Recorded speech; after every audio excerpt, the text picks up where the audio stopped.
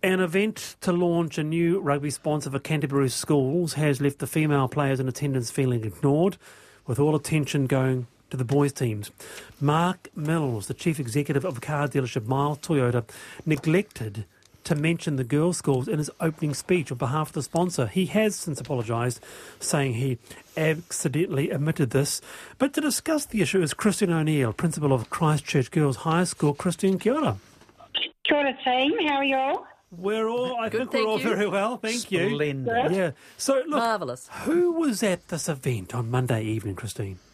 It was a specific invitation to the principals of both the boys and, of all the schools with boys and girls teams in the competition, the team captains and coaches and managers. So it was a reasonably intimate gathering of, say, 40 to 50 people in a space, so you can't avoid seeing who's in front of you.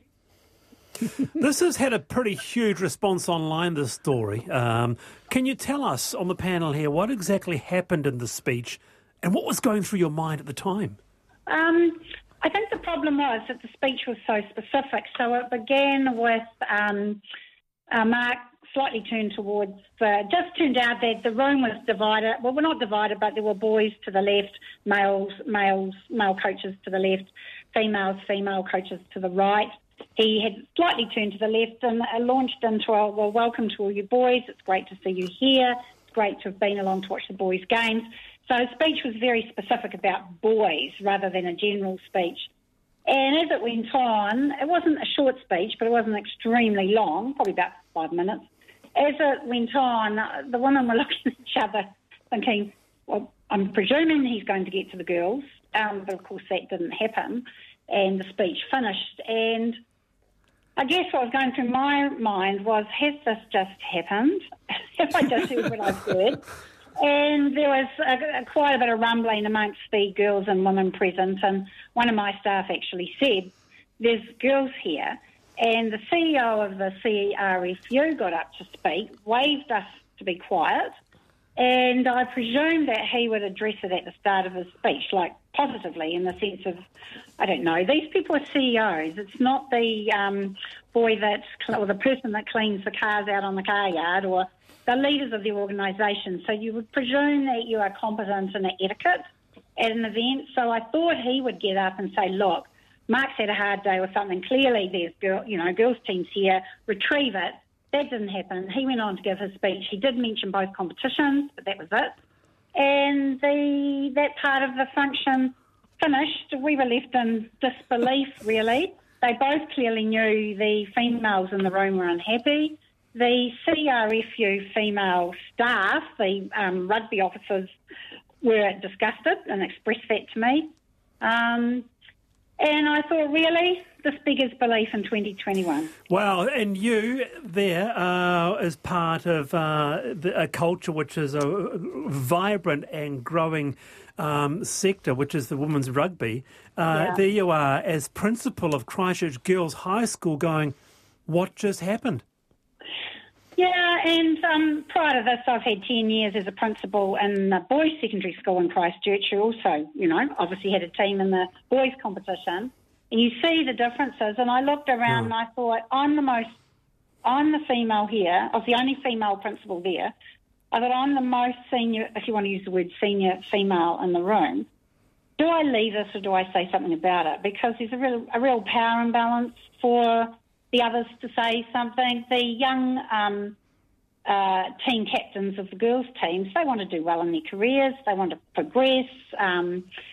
And I decided, yes, it was one event, but it's part of a continuum, and I needed to say something about it because I felt for all the girls in the room, not just the fact that Girls High is a powerhouse of female rugby, but all those young women in the room I felt for. Yeah, well, good on you. I mean, I think it is systemic sexism, basically, and I'm sure Mark Mills is horribly embarrassed. Yeah. Dare I say this? Would it have happened in Auckland? Is it, Christchurch is slightly white male. It just has a different makeup to some of our other cities, doesn't it? Do you think that, do you think that it would have happened in Auckland?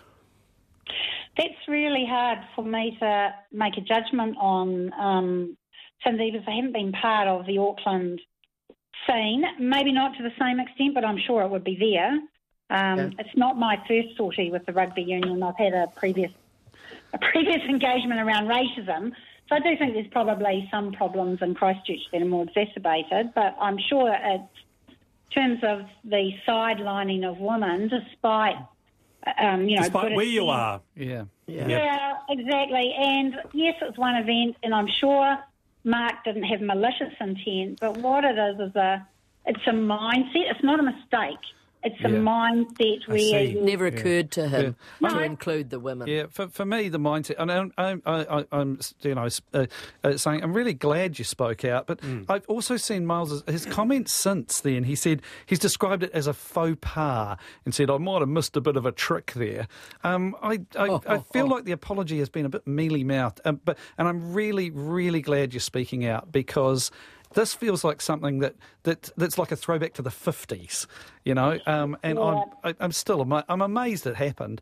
And so all power to you. And look, can I just say here, we're on national radio, congratulations to your female teams. And I really hope that we see some real stars come out of that, captains and players and people that go on to be stars in the industry. Kia ora, Nick. Yeah? Good thoughts. Christine? I really, really appreciate that. There are some female athletes there in the game who are equally as skilled and talented players as the boys. So, we look forward to watching them progress into the Blackburns.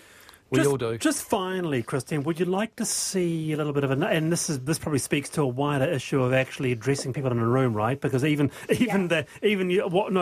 what really came out for me also was just the body language, tilting towards. So one half of the audience is female, but you're tilting mainly towards the guys. Yeah, out of touch. Does there need to be more, and not just Mark, but more of a bit of an education, bit of corridor around addressing people correctly, particularly, as you said, when you are at the top of a corporation? Well, I don't know how you don't see the room in front of you. I don't know how you do that, and absolutely. And it's not for me to tell the rugby union how to fix their problems. So you get a little bit tired of solving things for people when we're not the problem. Well, for now, kia ora, Christine. Really lovely to have you on the panel. Thank you. Hey, thank you for the opportunity. Good evening. That's Christine O'Neill, the principal of Christchurch Girls High School. Quite a story, that one, and it's certainly got a lot of traction in the media, that's for sure.